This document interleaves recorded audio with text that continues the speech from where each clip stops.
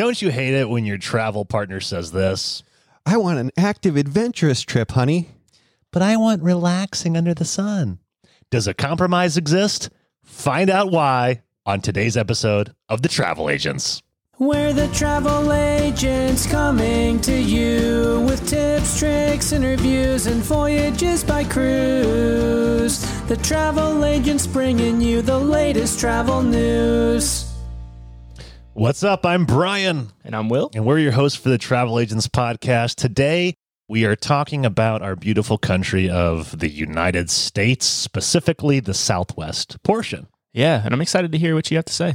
So back in December of 2020, my buddy Steve and we flew to St. George, Utah, which you've probably never heard of because I'm a travel agent and I've never heard of it. Yeah. But we'll tell you more about it. Most flights do go through Denver. We drove 1 hour to Zion National Park. From there, we drove an hour and a half to Bryce Canyon National Park. 2.5 hours later, we were at Lake Powell. 2 hours later, the Grand Canyon. 2 hours later, Sedona. And then we flew from Phoenix to Cabo for 3 nights underneath the sun. And I am really excited about this trip. It was 11 days total. And I want to share how when I was creating it or curating it, my thought going into it was, I want the perfect mixture of fun and active versus and just relaxing in the sun. Sure, yeah. And I think you can relate to this, Will, because if I'm correct in saying you're like me, you're an adventure traveler. Yeah, absolutely. I don't do rest and relaxation very well. You and I love cities. Yeah, mountains, all that stuff. When it comes to an all-inclusive on the beach doing nothing for 3 days, what strikes you? I'm bored. Yeah, I'm definitely bored. I don't like it. What if you just had 8 days of intense hiking and very stressful trails? Yeah, I would like that a lot more. Like to have a trip and experience some things and do some things that are adventurous, and then just have that time to relax and just chill. I've had so many couples sit at my desk and say, it's either maybe one spouse is saying, honestly, I'm so stressed. I just want to relax in the sun for a week. Sure. And then the other spouse is saying, I don't like to just sit there and relax. Make sure we go someplace that has stuff to do. Right. And then my mind's racing like, what can we do here? And I think for the US that gets tougher and tougher. Absolutely. But I think we found a cool way to marry the two. For sure. Yeah, absolutely. I agree with you. So I'm really excited to share what I call this Southwest trip itinerary. And as we get into the specifics of this 11-day itinerary, you're going to learn a lot more about what we did, why it was so special, and how you can make this come true. Yeah, and you were really excited about the cost for it too, weren't you? Absolutely. Steven, my friend, and I did this whole trip for right around $1,700 per person. Not bad. That included flights, accommodations, as well as rental car? Did you say rental car? Rental car as well.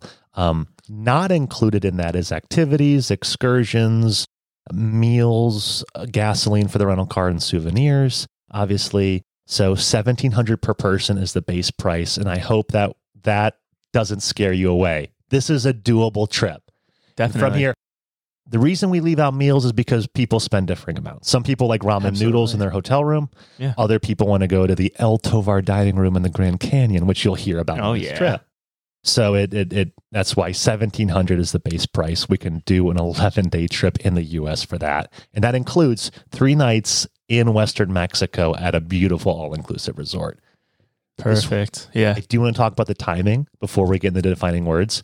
Steven and I went in December. December, we love because it's chilly here in Northeast Ohio and it was warm there. Yeah. But it is off season. So if you're going in the summer, expect to pay maybe 25 to 35% more. And that's to be expected for peak season travel. Season. Yeah, absolutely. And speaking of Steven, we got a guest today, don't we? Hi, guys. Thanks for having me on the podcast. Yeah, thanks for being here, man. We're so happy to have you. I'm happy to be here. Steven's a fantastic travel buddy. I am very rigid in my planning. I like things a certain way. No. Steve he's adventurous and he's very chill and go with the flow. So when I say, Steve, I really want to do this, he usually says, Sure, yeah, let's do it.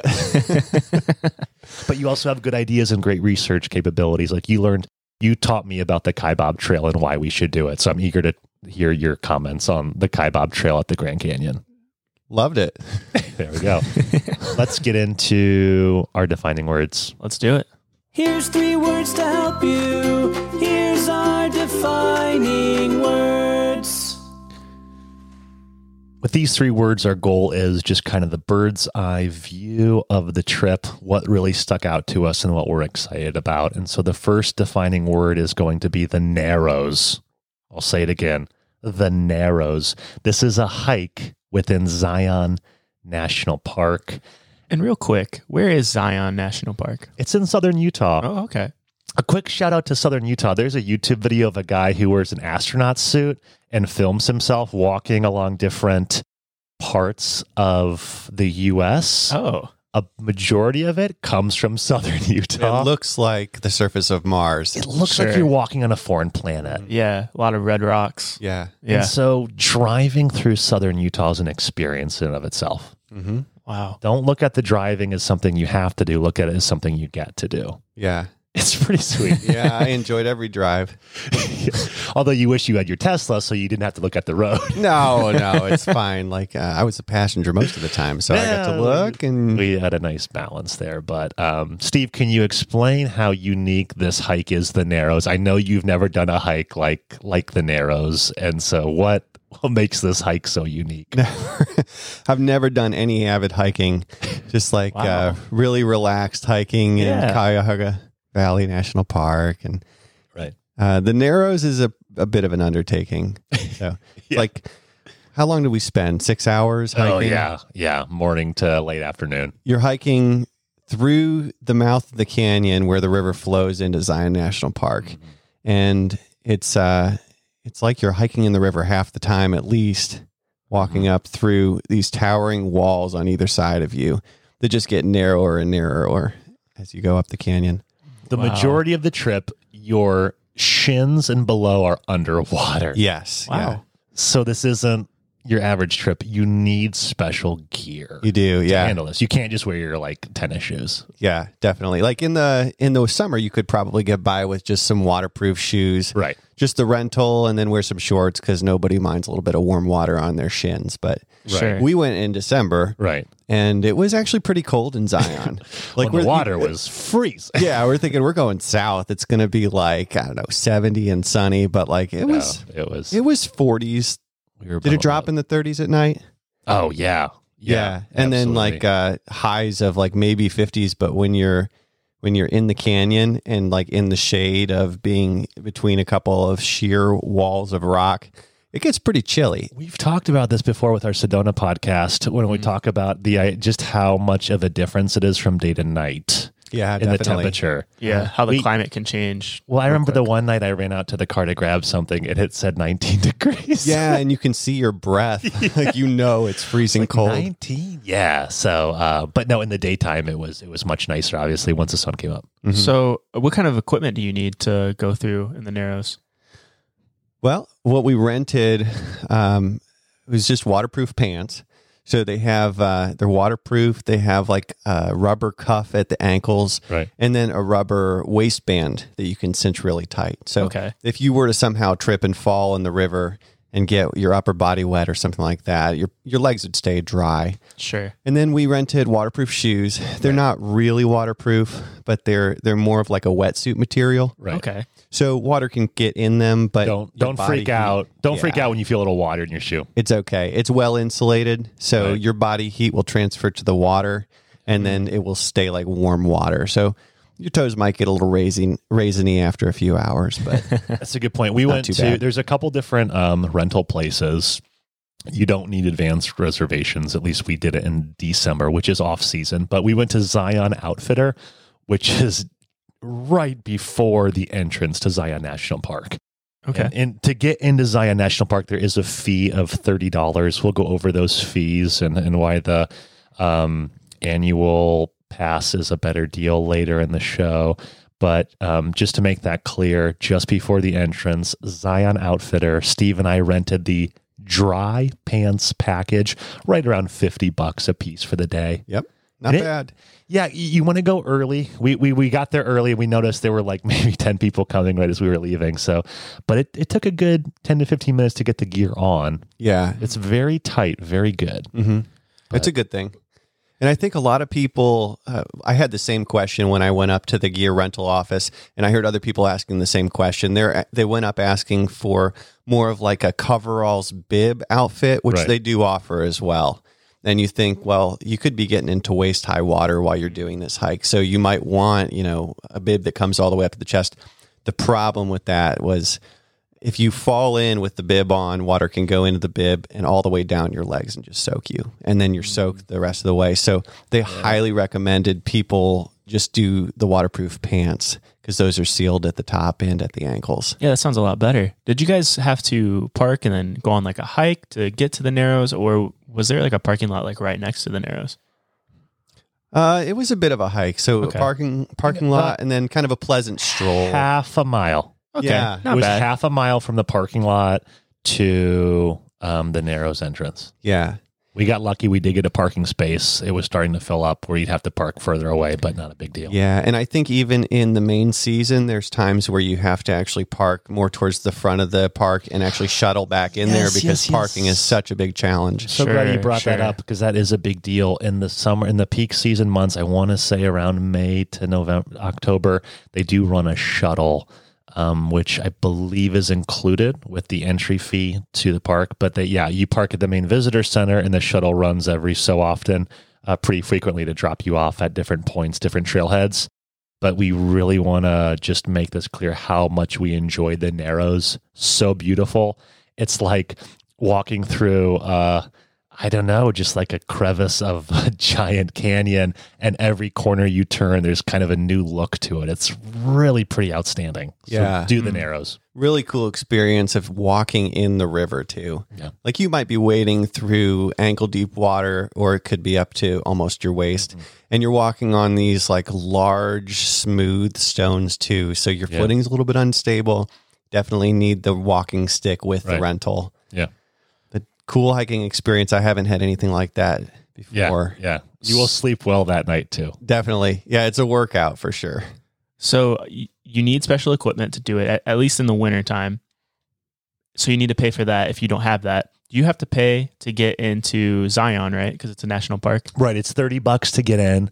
However, that's part of our tips. Our tip is going to be to buy the pass for all national parks for $80, and that will grab you everything. So I appreciate you bringing that up. So after we were at Zion, we hit up Bryce Canyon, Lake Powell, and then we came over to the Grand Canyon for our next defining word, the Kaibab Trail. This was the most memorable point of the trip. Steve and I went from the top of the Grand Canyon all the way to the bottom. We put our own hands in the Colorado River, and then we hiked back to the top all in one day. And Steve, the guidebooks told us not to do it. It did. It was a leg burner for sure. Our server at the restaurant told us, nope, don't do it all in one day. That is a big mistake. Yep. After he looked us up and down, sizing us up to make sure. He's like, you guys can't do that. Pretty much everyone we came in contact with on the trail was like, oh, you're going down and up in one day? No, big mistake. Yeah. What do we do? Get it. Well, Get some. there were people going up and down who've done it before, That's a good point. We weren't the only ones. but those are like avid hikers. Like we're not necessarily, I would say that we're not avid hikers. We're in decent shape, Sure. but we're not like crazy good shape. I mean, you used to run marathons back in the day. But it's been a while. Right. And I played soccer in high school, but that doesn't count for anything when you're 35. Did you feel a little bit of stress that, oh, shoot, we got to hike up this before the sun goes down because we don't want to die? Definitely. Yeah. Especially with the temperature change. Yeah. During the day with the sun out, the temperature was perfect for hiking. It was like 50s. When you got lower down into the canyon, it was maybe 60s, 70, and then nice warm sun. But you know that after the sun goes down in December in the Grand Canyon, it's going to get pretty cold at night. Basically, in later on in the show, for our tips, we are going to talk about how on earth how do you pack a backpack to hike the Grand Canyon? And what if you're staying overnight as well in the Grand Canyon? I mean, these are really good tips to have, but all we want to say now for our defining words is the Kaibab Trail was amazing. And Incredible. I feel you really can't, and I hope our videos will do the trail justice. You can't explain just how beautiful the Grand Canyon is. It was your first time. What were your thoughts with the first time at the Grand Canyon? Incredible, breathtaking.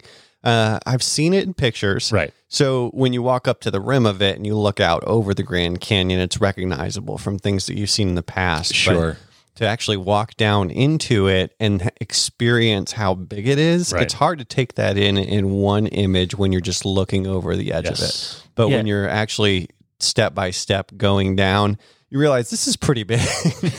It doesn't seem real. No. Like it seems like it's some sort of like hologram almost. Like it just doesn't. Like my eyes couldn't perceive the depths of it, and I just Same. like this just doesn't seem real at all. Yeah, it was like my brain got confused. Like, I have no reference of depth perception for how big this is, so Yeah. I'm just going to take it in as like an image, a single image. And I think to prove just how special it was, Steve and I did not FaceTime friends and family the entire trip, except when we got to the Grand Canyon. Ah, and it true. was like, we didn't even plan it. Our phones just came out and we're like, I just want to FaceTime someone. They need to see this. It's, you can't, I can't explain it on a podcast. It's true. It's unexplainable Yeah. on the podcast. And it's not just because there's zero cell phone reception in the Narrows. Right. We would have loved to FaceTime. Yeah, it would have been good for that too. Yeah. Our third defining word is relaxing in Cabo.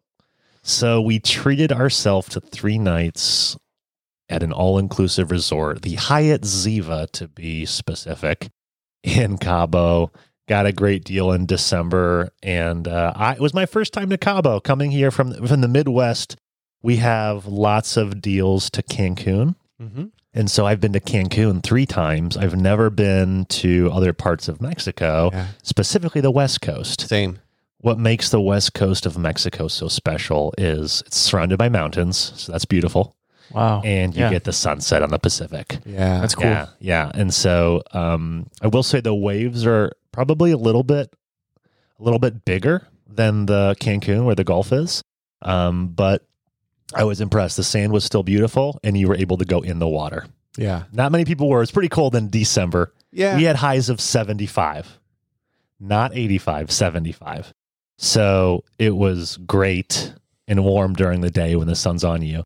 But in the evening, it dropped to about 60. So you needed a jacket. Yeah. Maybe Which is perfect if you want to dress up a little bit to go out to dinner. Yeah, exactly. Yeah. And then during the day, 75 in Ohio Right. is warm, but it's not like you want to like take your shirt off Right. and catch some rays necessarily. The Mexican sun, that's special. 75 of like equator, closer to the equator, Mexican sun. That feels warm. El sol de Mexicana. Sí, yes, es muy bien. Yeah, it's perfect weather for the beach where you're not sweating too much, but you're enjoying the heat. But it was like the margaritas that were brought to us on the beach when we had our toes in the sand all day. It was so much more special because we had just done 8 days of pretty intense hiking. I agree. Still sore from the Grand I Canyon. was still sore from the Grand Canyon. So sore. Made it all the better. Yeah, it was so special. So that's why I love this idea of a compromise, how you can have adventure and relaxation in the same trip. So I'm eager to dive into each piece of it. But Will, let's transition to our highs and lows of the trip. Sometimes things are good, sometimes they're bad too. It's highs, lows coming to you. First high of the trip was the Kaibab Trail at the Grand Canyon. So we talked about how special the Grand Canyon is, but we want to talk about the trails because it's a little bit overwhelming, right? So It's really overwhelming. Let me give a little background. You have the Grand Canyon is very different than any other national park that I've been to in that there's a west rim, a south rim, and a north rim. Right. First off, the north rim was closed. It's really just the way it was explained to us. It's mostly for locals. Tourists really don't go to the north rim. Normally, right. Yeah. So pretty much the hotels, the tours, the guides, they're going to be stationed in the South Rim or the West Rim. Right. So which one do you go to? Because they're 4 hours apart by car. I want to say that again. It's huge. The It's West huge. Rim and the South Rim are 4 hours apart by car. It's insane, right? Right. The West Rim is great if you're in Vegas. You can do the Absolutely. day trip to the West Rim, and the West Rim is where they have the Skywalk. Yeah. I think it's like an hour and a half to 2 hours away from Vegas. Correct. So it's a great day trip. And then if you're in Arizona, where you're doing Sedona and Phoenix, you would go to the South Rim. It would be kind of ridiculous to go to the West Rim. It would just be really far. Absolutely. And I think a lot of the highlights from the Grand Canyon are coming from the Southern Rim.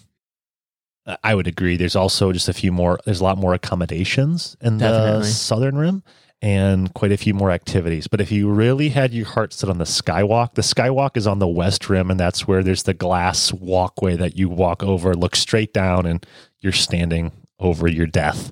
Right. Yeah. It's very expensive too for Well, what it is. Oh, is it really? There's Yeah, I helicopter think it's like rides in 50. both. Yeah. Yeah. Yeah. So we got to talk about our helicopter ride too later. However, Stephen, tell us about the Kaibab Trail. Why did you choose the Kaibab Trail, and would you do something differently next time? Yeah. So from the rim that we were on, it's the West Rim. Yeah. Help me out. Oh, I'm sorry. We were on the South Rim. We were on the South Rim. Yeah. Okay, South Rim. So from the South Rim, there's 2 trails that you could go on. You could go take the South Kaibab Trail down, or Correct. you could take Bright Angel. Bright Angel Trail. That's right. Yeah. So some people will go down one and come up the other, or vice versa. I picked the South Kaibab Trail because it was the shorter of the 2. It seemed more manageable. Although the elevation change on both of them is pretty similar. Okay. So even if you go on the Bright Angel Trail, it's a little bit longer distance-wise, but your elevation change is kind of spread out over a longer distance, so it might not be quite as strenuous. Based on the time of year that we went, makes a lot of difference too. The South Kaibab Trail is a lot more exposed. There's less shade. There's less shielding from wind. So if you're going in the dead heat of summer, it's maybe a little bit more difficult trail to go on. It doesn't have any water stations, has a couple of kind of outhouse type bathrooms, but no like fill up your water bottle. So you have to pack all of the water and food that you're going to drink and eat on the way down and on the way back up. And so you got to keep that all in maybe one backpack. And so you got to be careful about what's in that backpack. Make sure that you have enough food and water. It's a pretty strenuous hike, so you need thousands of calories. So Yeah. You Yeah. pack some snacks. yeah, definitely got to Yeah. get high calorie snacks. Right. And you're going to go through probably, it wasn't even that hot when we did it, but we went through 3 liters of water apiece. Yeah. Is that about right? Wow. And if you went in the summer when you were sweating, you'd obviously need more of that. because it gets hotter as you go further down the trail. It as you does. get closer to the Oh, yeah. Colorado. Yeah, we started off pretty early in the morning. I had a winter jacket. I had ear muffs. You did, yeah, that's right. yeah. Was it like 30 degrees at the top of the rim? Mm-hmm. Yeah. Yeah, 30, 40, something like that. And then a t-shirt at the bottom. yeah, a t-shirt and kind of sweating too.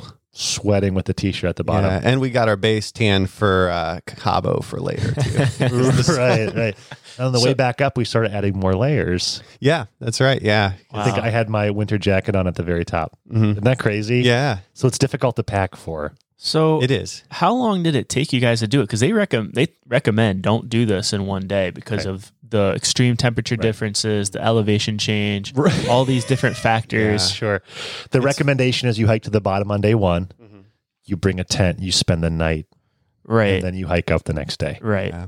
And there's another campsite on the way up the Bright Angel Trail. So you could go down in one day, camp at the base down by the Colorado River, and then make it a 2-day trip back up if you want to spread it out a little bit more. If you're not quite as, in good shape or athletic and you need to kind of take it easy a little bit more, that can break it up a little bit more for you to make it more manageable. Sure. So how long did it take you guys? Like 8 hours or something like that? Yeah. 8 hours total. Yeah. So the one thing with Kaibab Trail is there were not There were not water stops on the Kaibab Trail. Right. There were no places to fill up your water. Wow. That's okay. different Yeah, than that would Bright be. Angel. Yeah. Bright Angel we hear was... I mean, I don't know. I can't speak on Bright Angel because we didn't do it, but there were water stops. So a tip we have is the idea of going down the Kaibab Trail using your own water, expecting to kind of run out, so to speak, when you get to the bottom. That way you're not taking 3 liters like we did. Then on the way up, you can use Bright Angel as a filling point for your empty water bottles. Yeah. Gotcha. Yeah, that would be a little stressful. I mean, the only thing I have to compare it to is one of the hikes we did in Tennessee, and I remember we ran out of water real quick, like on the way up, and it was a struggle without water for sure. Yeah. I can't imagine how difficult it would be at the Grand Canyon. Yeah, a little pro tip would be that before the Kaibab Trail, Steve and I stay at the Yavapai Lodge in the Grand Canyon, which is inside the Grand Canyon, just a 5-minute walk from the overlook. However, there is this little, I think it's called the General Store in the Grand Canyon. Think of it like a supermarket. And we grabbed sandwiches.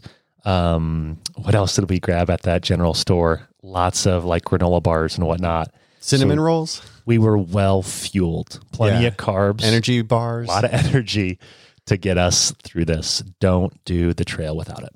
Next high of the trip was Bryce Canyon. And where's Bryce Canyon? We're going back to Zion, right? Or Still it's in- a different national park, isn't it? Still in southern Utah. It's a different national park than Zion. It's about an hour and a half from Zion to Bryce. And that's a gorgeous drive, by the way. Have your camera ready when you're driving from Zion to Bryce. Sure. So break it down for me. You guys landed in St. George, and then you made your way on to Zion. You did the Narrows, and then did you go to another place to stay for a few days do Bryce? No, we spent 2 nights. My goal, and I know I've talked about this in other podcasts, my goal is to never just do 1-night stays. Right. I always say do a 2-night stay minimum. It takes too long to check in and check out, unpack your bag and all that kind of stuff. So we did 2 nights in Zion so we could do the Narrows. Upon checking out, we drove to Bryce as just a day trip. I don't recommend, Bryce is so gorgeous, it's so important, but I don't think you need to stay in Bryce. Okay. I agree. You can just do Bryce in the morning and then continue on to Lake Powell, where we stayed for 2 more nights. Yeah. And I would say even for Zion that we could have done another day. Right. Because there's another iconic hike there called Angel's Landing. Angel's Landing. It's even more well known by some than the Narrows. Yeah, and we're going to talk about that more in detail later on in the show. Okay, perfect. That's our tip. Gotcha. Yeah, we have a tip to do the Angel's Landing. So if you're like, why haven't they talked about Angel's Landing? It's because we didn't do it. Yeah. We wanted to. So many regrets. Don't you love it when you're traveling this? Oh, you went there. So did you do this? No, we didn't. It's like someone who went to Italy and didn't see the Colosseum. Yeah, for the what are rest you of your doing? life, people are going to say, oh, did you do the Colosseum? No. Yeah. Guess we have to go back. I know. Yeah, nothing wrong with that. So what makes Bryce Canyon so special? Why was it a high for you? It's like you're on the moon. It's like you're in a foreign planet. Your eyes can't really comprehend what you're looking at. Okay. When you park and you're walking up to it, your expectations aren't that great. And then when you get to it, you just stop. You're like, what am I looking at? Yeah, it looks otherworldly. And it's a little bit of a misnomer, too, because it's not actually a canyon. It's more of like a natural amphitheater. Yeah. Interesting. And it has all these cool rock formations that jut up. Right. Hoothoots? Hutus. You remember Hutus? Yeah. Very good, Steve. I totally forgot that. I don't know. I had to refresh myself on the old Wikipedia before this podcast. It's all bright orange. Yeah. It's like you just can't explain it. Mm-hmm. There's these 2 little lookouts, great for panoramics, and you just got to go up to the lookout, and a sunrise lookout, I want to say, and sunset lookout. Yeah. Sunrise, sunset. And so there is a trail which we recommend. Was it called the Sunrise Trail? Yeah, I think the first one was, and then the way back up to the sunset lookout point was the Navajo. And nice. And so that was our pro tip. Do like we did. Just the way the trail's laid out, it's a loop, right? But it's really important you start at sunrise Definitely. point, Yeah. and you end at Sunset Point. Yeah. You just have to trust us. And once you do it, you'll understand why we're saying that. Yeah. It has a lot to do with the views. The views. So the views, if you were to start at Sunset Point and go down the Navajo, right. it's a lot of switchbacks and kind of a narrow canyon, and there's Yeah. not a lot of panoramic views of it's one view Bryce. and it's not a lot to see. Yeah. Yeah. It's like, yeah, it's not that And when great. you're going down is when you get all your views. When you're going Yeah. up, you're just like, oh, when am I going to be done? Right, yeah. What was it, 500 feet of elevation change? Or was it more than that? I think it was about 500 Good feet. question. Yeah, I don't know. Yeah, I seem right. to remember that sticking out to me. So it doesn't sound like a lot, but Yeah. it is a bit strenuous. Right. Okay. I would put it probably like a 6 out of 10 as far as like strenuous hikes go. Sure. So you do need the pass to get in, which is $30. However, Okay. if you've spent $80 and you get all the national parks, and so definitely buy it for $80, and then you get Grand Canyon, Bryce, Zion, and whatever other national parks you want to do. That's really cool. Yeah.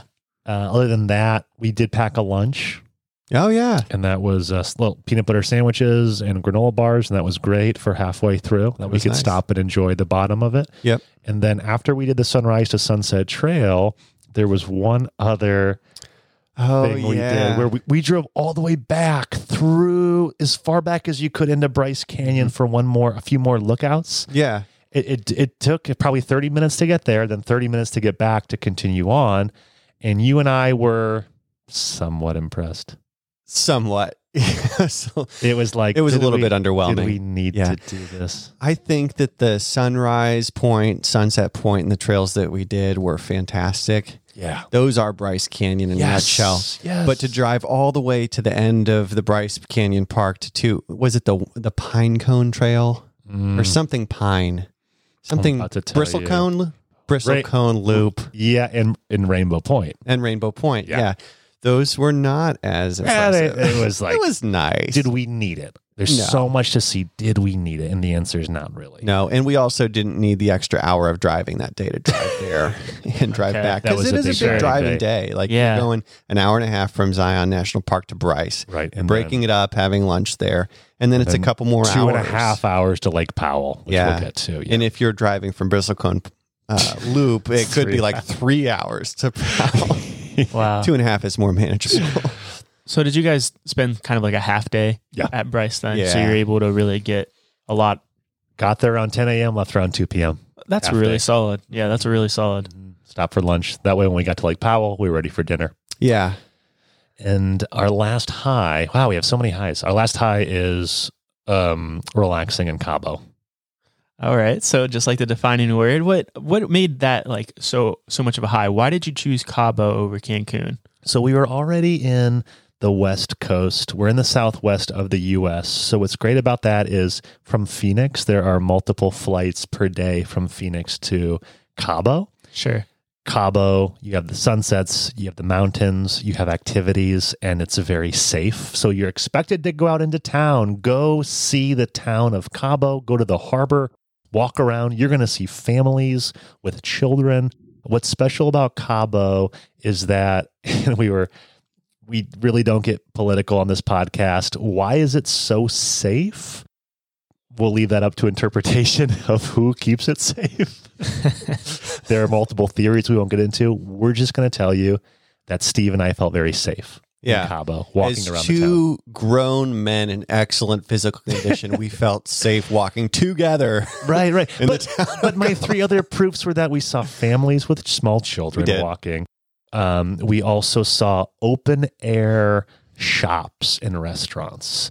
And why I say open air, it's not like there's a bodyguard or security person who's like keeping you out. Like, no, you just Sure. walk right in. And then lastly, I saw apartment units in the bottom floor, no bars on windows, and just like a patio that you could walk right in or right out. I thought, wow, aren't they nervous that someone could walk right in and just shatter that sliding glass window and break in? And it's like, no, it's safe. Did they have security guards at the resort? Like when you go to Cancun, Maya Sure, Riviera, there's security guards on the border and everything. They did, just to make sure that you are an actual guest at the property. Sure. Okay. So, but I would just say when you go to Cabo, Spend time on the beach, yes, but also explore Cabo. Go into town, go to the harbor. Most all-inclusive resorts are just a quick 10 or 15-minute taxi ride away from that. And definitely check out, there's 2 places in Cabo we recommend, which we didn't do. One's called Cabo Wabo, and the other one's called Mi Casa. Cabo Wabo is the famous like rock, kind of think of it like a hard rock cafe somewhat, where there's live musicians. Some famous person owns it. He was a guitarist. I don't actually Lou something. And then Mi Casa is a really good fish taco type restaurant. So when we went there, unfortunately it was closed. Kind of a funny story there in that we went at 12 p.m. It doesn't open till 4 p.m., but they accidentally left the door unlocked. So Steve and I walked in and there were lots of Mexican statues staring at us and the lights were off and it was really creepy.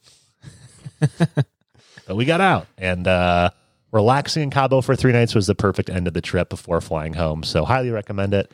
I'm really curious, like, what did you think of the all-inclusive resort? Because as someone who has been to a few of them, like, finding a good one is just so pleasant. Because if you have a bad all-inclusive resort, it can really put a damper on your trip. Absolutely. I'm always going to use things like TripAdvisor to look at reviews and who stayed there and be very careful on TripAdvisor. And I say that we could do a whole episode on TripAdvisor. Just take every review with a grain of salt. But some are very good. I would just say this. We stayed at the Hyatt Ziva. It is family friendly. It's all inclusive. I was impressed with the rooms, impressed with the beach, impressed with the sand, impressed with the giant pool, impressed with the food and service. You can't go wrong with that resort. It's fantastic. Cool. Yeah, that's good to hear. Yeah, I've been to several all-inclusive resorts where the food was a little bit anticlimactic, but yeah. I would say that the Hyatt Ziva was kind of a little bit higher up as far as quality goes for all-inclusive resorts. We were pretty happy with it. Exactly. Quick tip, when you're looking at Hyatt's all-inclusive, there's always the Hyatt Ziva, and there's usually a Hyatt Zilara. Ziva is family-friendly. The way we remember it in the travel industry is Ziva is shorter than the word Zilara. When you think of short, think short people like children. So Ziva means family-friendly. Hyatt Zilara means adults only, 18 and over. Hey, that's a good tip. Ready to talk about our lows, Steve? Sure. Yeah. All right. Our first low of the trip was you and I met up. You flew from Columbus, Ohio. I flew from Cleveland. We met in Denver for our flight over to little tiny St. George, Utah airport. Perfect. When we got there, we were excited. We went to pick up our SUV to find out that they had no more SUVs left and we were going to be given a Dodge Caravan. Yeah, it's super cool for a couple of single guys perusing in the Southwest.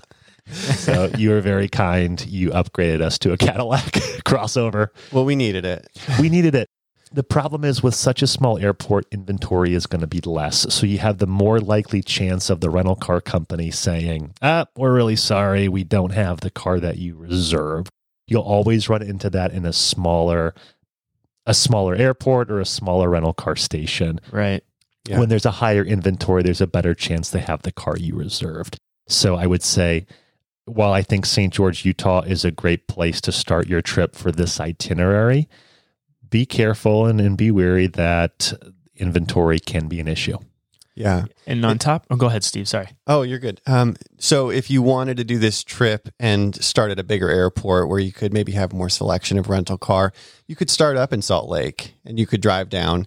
It's a bit of a drive, but you could hit Arches National Park and there's some other very cool parks in the middle that you could experience on your way down to Zion. Absolutely. You could probably even ski. Could you ski in December up in northern Utah? You can, yeah. But the powder's not going to be as fresh as, say, January or February. Yeah, it gets better a little bit later in the season. Got but it. You definitely have some. So you could make this a ski trip, potentially. You could, yeah. Okay. The Alta Snowbird, Little Cottonwood Canyons are always getting snow. So There they you get go. it pretty early. They get the champagne powder. What more could you ask for? I knew you would take a bite on the ski. Yeah. Here's the bait. Right. Bite the hook. There it is. Huge fan. Next low, unfortunately, it was with the rental car, and this is just a necessary evil when doing a sweet itinerary, and that is the one-way drop fee with rental cars. And what is that? When you pick up a car at a rental car destination and you drop it off at another destination, you're screwing up their inventory, right? It is Sure. a logistical nightmare when you have people who are picking it up in one place and dropping it off in another. That's why generally they want you to do a round trip rental, okay? And it's crazy. You start looking at one-way drop fees in foreign countries, like picking up a car in France and dropping it off in Germany. It gets insane. I would love to share about that in a later episode. But when you can at least pick up a car in a similar state and drop it off, the drop-off fee should be a little less. I'm thinking maybe somewhere in the realm of $40 to $60. Okay. We picked it up in southern Utah. We dropped it off in Phoenix, which is in Arizona. So our one-way drop-off fee was, I would say it was over $100, which is just annoying. But again, it's a necessary evil for doing a trip where you're not looping back to the... Okay. So just keep that in mind. Keep it in mind. And then our last low was that we really couldn't enjoy Sedona because we were so sore from the Grand Canyon. That's a bummer. Yeah, it was quite a hike going all the way down and back up in one day. For the Grand Canyon, For right? the Grand right, Canyon, right. yeah. And so when we got to Sedona, we didn't do Sedona justice. No. Sure. There's several iconic hikes there that you guys have talked about on a Right. different podcast, but Yeah, that's right. just couldn't experience them. Our biggest thing was just sit in a Jeep and go for a little ride. And we did a pink Jeep tour, which is a lot of fun. That's right. Kind of an ab workout. Yeah. But what we're getting at is after you've done the strenuous Grand Canyon, give yourself a rest day. Yeah, that's a good idea. Yeah. It might take a couple of days, honestly. Yeah. There's So a lot think of lot of great spas in Sedona. You could have a spa day. That's a good idea. I Yeah. could have used a spa day. If we could have done 3 or 4 nights in Sedona versus just 2, we could have had the rest day. Plus, we could have gotten to do some trails in Sedona. Yeah. Oh, that's a good idea. You might have to if you really want to do the iconic hikes of Sedona, like Yeah. the Cathedral Rock. And Right, right. yeah, I just remember getting out of the Jeep and my legs were so sore and my calves were so tight that I had to walk on my toes, Yeah, yeah, like yeah. tiptoeing around on these boulders. Right. You could never do a full hike like that. Well, to get from Bryce to the Grand Canyon, I wasn't willing to do the drive in a full day. We stopped in a town called Lake Powell. You'll find it on the map as a nice halfway point between Bryce and the Grand Canyon. What on earth is Lake Powell? What's there to do? This town I have never even heard of, and I want to talk about it in our tips. Tips from the travel agents. So, Steve, we spent 2 nights in Lake Powell, Arizona. Yeah. What was the name of the town that we were in? Page, Page. That's right. Page, Arizona. That's where you have lots of hotels. Yeah. So that's probably where you'll stay when you're looking at accommodations, and that's fine. Yep. There are 2 main draws to Lake Powell. That is Horseshoe Bend and Antelope Canyon. Let's start with Horseshoe Bend. Okay. What did you think? Horseshoe Bend is a cool must-do. It's very easy hike. Yeah. It's about a half a mile. That's it. You go park your car, you walk down about a half-mile trail, Yeah. and then you're greeted with this huge, breathtaking canyon. Right. It's 1,000 feet deep, Yeah. and I don't know how many miles across. Yeah. But it's so big that it's hard to even wrap your head around. Yeah. Like, how big is this? Yeah. You look down. We looked down and we saw a boat, and I was like, Brian, that's a boat. And you're like, there's no way. I thought it was a remote control boat. Yeah, like a little toy boat, but it Yeah. was It was actual boat. when I could finally sense there was someone casting a fishing line off of it, I was like, oh no, I think you're right. Yeah. Yeah. I think I looked at it for like 5 seconds. I Yeah. looked at the canyon Yeah. at Horseshoe Bend. Yeah. And my brain finally just came to the conclusion I don't understand what this is that I'm Right. looking at because Right. it's too big Yeah. for me to say that it's real. Yeah. So I just got a little dizzy and then had to step back. So quick notes on Horseshoe Bend. You only need about 1 hour to 1.5 hours total. So you don't spend your whole day there. It is $10 to get in and park. It's not covered by your national park pass. All right. So It's not owned by the national parks, but it's not expensive. It was like $5 for parking, no, the whole thing was $10. $10. It got you in and it got you parked. hmm So it's not covered by the national park pass. Yeah. It's not a national park. It's inexpensive though. But the trail is easy. So easy. You could do it with tennis shoes. We saw elderly people doing it as well. Mhm. And the payoff is grand because the view is gorgeous. Yeah. It was definitely worth it. Some people refer to it as the east rim of the Grand Canyon. Oh, Yeah, cool. I don't know. Like it's that grand. There you go. It's very big. And then the next thing with Lake Powell is Antelope Canyon. Oh man. I'm so disappointed to say Steven and I did not get to do this. At the time, there was somewhat of a pandemic going on, so it was closed. Yeah, we wanted to do that too, and we went to Sedona. Yeah. And the reason why we couldn't was the Navajo Nation. It's a Navajo Nation. We're not allowing anyone in due to COVID. So for both of us, when we went on our trips, COVID was still happening, and the Navajo Nation was not allowing any visitors into Antelope Canyon. So let's just be very clear. On this Southwest trip, there were two things we wish we would have done. So if they're open and you can do them, do them. Listen closely. In Zion, it's Angel's Landing. In Lake Powell, it's Antelope Canyon. We can't touch on them because we didn't do them. All we can say is we so wish we would have done them. And they have sort of been plaguing us since we've been there because so many people have brought them up. Or maybe we're noticing them more online and people posting pictures and videos because we didn't get to do it. Sure. And we'll have this information in the travel guide as well. And if you like spending time on a lake, Lake Powell is a great recreational spot to go to. You can rent a boat and go out. Yeah. I think it's the second largest man-made by dam lake in the United States. Second only to Lake Mead. Oh, but sometimes with how much water they take from Lake Mead for agricultural purposes and drinking water and whatnot, Lake Mead's level drops below the level of Lake Powell. So Lake Powell is occasionally the largest man-made lake in the United States. That's interesting. And it's very cool scenery around it too. There's mountains kind of jutting up. Would you call them mountains or would you say they're more like canyon walls? I mean... some red and orange rocks. Both. And not quite as tall as mountains.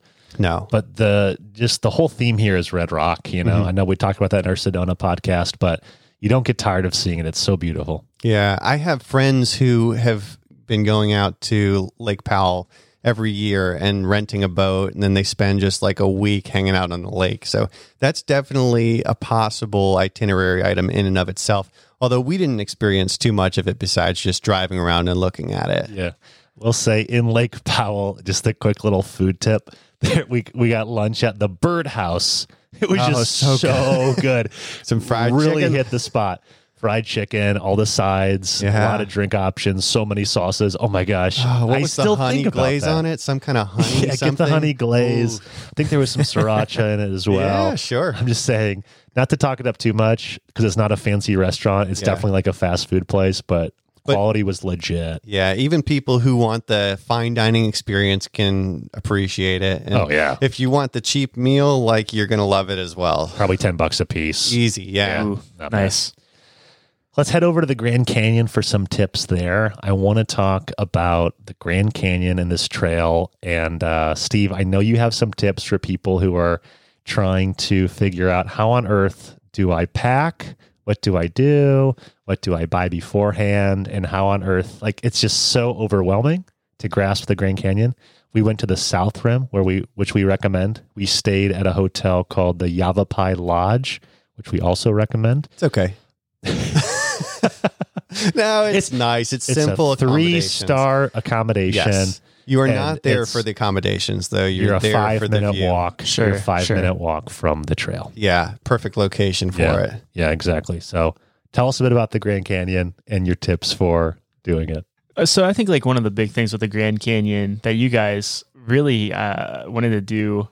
Well, okay, I guess Brian was talking about really like he hadn't clipped his toenails. And he wished that he had, because when you go down that trail for so long, there's so much impact on your toes, and you start to develop these bruises on your toes. Yeah. And it can be painful. Yeah, definitely with your toes jamming into the inside of your boot with every step down the Grand Canyon. Yeah. If you're prone to ingrown toenails too, that could be a problem. Sure. You might find those a little aggravated after your hike. Yeah. So this is like a general hiking tip. If you're going to go on a strenuous hike, or a hike that you think might be strenuous, clip your toenails. It does make a difference. It sounds really weird. It sounds like a odd tip, but really try it out, and you'll thank us, really. Yep. Good advice. And I one of the things too, like we keep mentioning Angel's Landing, and I'm going to take this moment real quick to just kind of pivot back into Angel's Landing, because we haven't really talked about Angel's Landing. We keep mentioning it, and this is one of the items that we said you can't miss. If you have the opportunity to do it, but you guys did not have the opportunity to do it. Right. Well, I'm not even sure if we knew about it. Okay. So I don't know if it was closed and we weren't allowed to do it, or if we just didn't know. Like, I think when Brian put the trip together, we heard so much about the Narrows. We're like, okay, we have to do that. Right. Yeah. So we did that. And then it was afterwards that we were doing kind of Google searches to learn more about Zion National Park, and we discovered this Angel's Landing hike, which to some people is more well-known and more popular than the Narrows hike. Okay. It's, how would you describe it? Yeah. So from what I've looked at it, quick side note, it could be a lot. It could be a lot of hiking if you incorporate this into the trip that you guys did too, because this is a pretty extensive hike. It is very high, and there has actually been 13 deaths on this trail since 2000. Yeah. So it's not a easy trail. It's not even a moderate trail. It's pretty high end up there on terms of trails. But what it offers is these really amazing views, and you actually have to clip in at the top. It's paved, and then it gets to a point where you have to clip in onto these metal loops to secure yourself on top of the trail. So the cause of these deaths have been people just falling off the trail, really. Yeah. And so if you want to do this all the way to the top of Angel's Landing, you're going to need some equipment too. Yeah. Yes. You're going to need to have your tethers and maybe a harness and a couple carabiners. The safest way to do a clip-unclip when you are on any trail like this is to have 2 tethers and 2 carabiners. So you unclip one, you put it onto the next line, and then you unclip the second one. That way you're never completely disconnected from the safety line at any time. Sure. Yeah, and I think we say that it's a can't miss, but it's a can't miss if you're an experienced hiker. I would say if you've never done anything like this, either do a lot of research beforehand, or maybe just do the Narrows, because this is something that is going to incorporate a skill that maybe you don't know about, and there is a high degree of risk. Mm-hmm. Yeah, I think for the Narrows, it is strenuous, but you can choose how far to go in and just know that you have to come the same distance back. Sure. And the same kind of goes for Angel's Landing too. You can do part of it. You can hike up as much as you're comfortable and then turn around and come back down. Sure. And coming downhill is usually a little bit more easygoing. It's a little bit less physically strenuous and less dangerous. You're not going to get stuck up there. Yeah. The big difference with something like the Grand Canyon is that the easy part is hiking down. So you can go checkpoint to checkpoint and think you're totally fine. And then you still have to hike back up. Hiking down is optional, but hiking up is not. It's a little bit more of a sneakier danger with the Grand Canyon. Definitely. Yeah. I mean, do you think that people should do it in a day? Do you regret doing it in a day? Or are you like, you know what? I don't, it wasn't that bad. That's a good question. They definitely do not recommend people go down and up in one day. And there's different checkpoints along the trail. You could go down to a specific checkpoint and then come back. There's no reason why you have to go down all the way to the Colorado River and then turn around and come right back up in one day. If you're going to do that full hike, the Park Service recommends you make it at least a 2-day hike. You hike down, you stay at the campground at the bottom, and then you hike back the next day, or even split it up and stay at the second checkpoint campground on the way up the Bright Angel Trail. We did it down and up in one day, and I will say there were times on the way up that were so exhausting and so physically strenuous that I had to stop. We had to stop, take a break, relax, lay down, and all the while you're thinking, don't stop for too long to where the sun goes down and you end up in the cold desert night on some exposed trail where there's, I don't know, could be snakes or mountain lions or dangers. Yeah. You definitely, if you're going to go down and up in one day, you don't want to get stuck halfway up. Sure. If you're scared of heights, what would you say to someone who wants to hike the Grand Canyon, but they're terrified of heights? Bright Angel Trail's less exposed. Right. But also, like, maybe just don't. I'm not really scared of heights. No, me neither. There was one in particular point on Kaibab Trail where I was freaked out. We got a great picture of this. Brian is standing on this narrow part of the trail with a sheer cliff going up on one side, like a sheer rock wall. Right. And then on the other side, it's a sheer drop off. So he's basically just on a ledge, like halfway up this sheer wall of rock. If a mule came by and knocked me off, I would just it almost looks like if the wind blew a little too hard. Wow. There you go. I kind of cringe thinking about it, but don't, just as long as you look down on those particular points. I would struggle. Heights are not my forte. You could just go on all fours and crawl, then you'd be fine. Probably would. I don't see anything wrong with that. No, it's fine. Yeah. No one needs to be a hero here. Definitely. Yeah. At the very bottom, we missed Phantom Ranch. Yeah. Talk about that a little bit, Brian. You get to the very bottom, and we thought Phantom Ranch was just a place you could sleep. Turns out Phantom Ranch, well, they do have overnight cabins for some guests who book well in advance. Phantom Ranch is a place where you can go in. There's vending machines. You can get snacks, drinks. I believe there's a barista there who can make you stuff. Places you can sit down, get out of the sun, as well as like you can even buy a postcard. And you can write a postcard to someone like, hey, I'm here in the bottom of the Grand Canyon at Phantom Ranch. Drop it off right there. A mule will take it up to the top where it will then be sent to someone. But wish we would have done Phantom Ranch and gone inside. We just didn't know. Mm-hmm.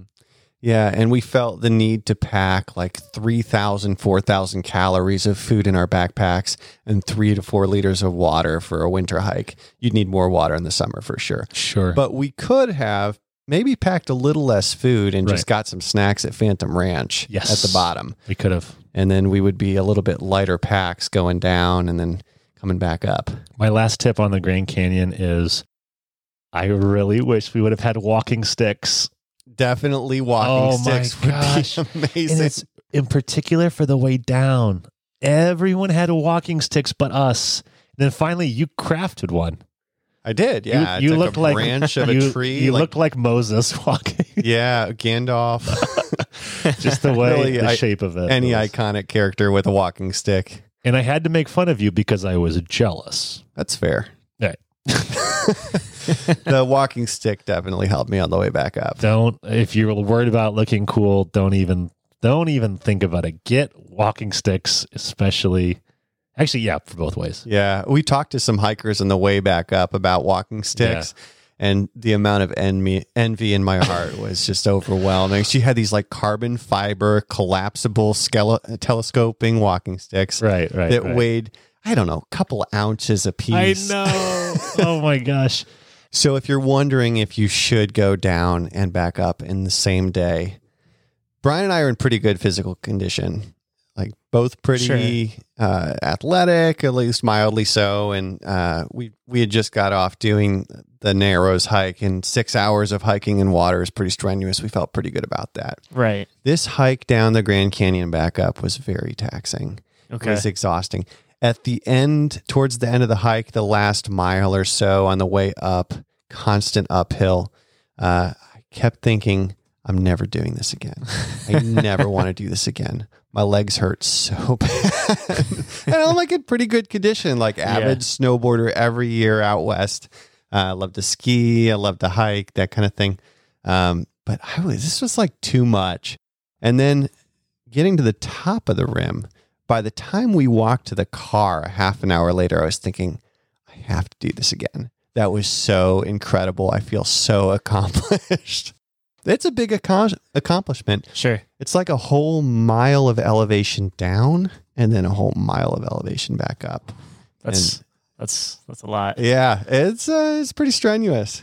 But I would put it at one of the highlights of my life as far as like accomplishments of physical activity. Wow. Yeah, definitely. That's cool. Yeah. So if you're in good shape, I mean, give it a go. Why not?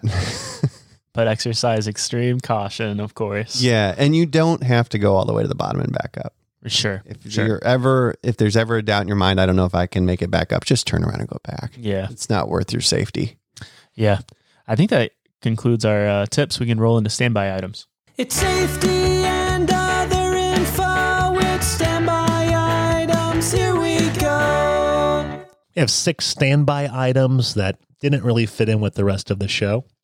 Number 1, when you're in the Grand Canyon, we highly recommend having lunch at the El Tovar Dining Room.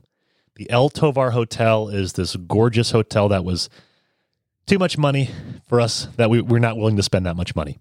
Right. However, we were willing to have a fancy lunch there, which has a gorgeous view overlooking the canyon. I got French onion soup. You got a salad and steak or whatever.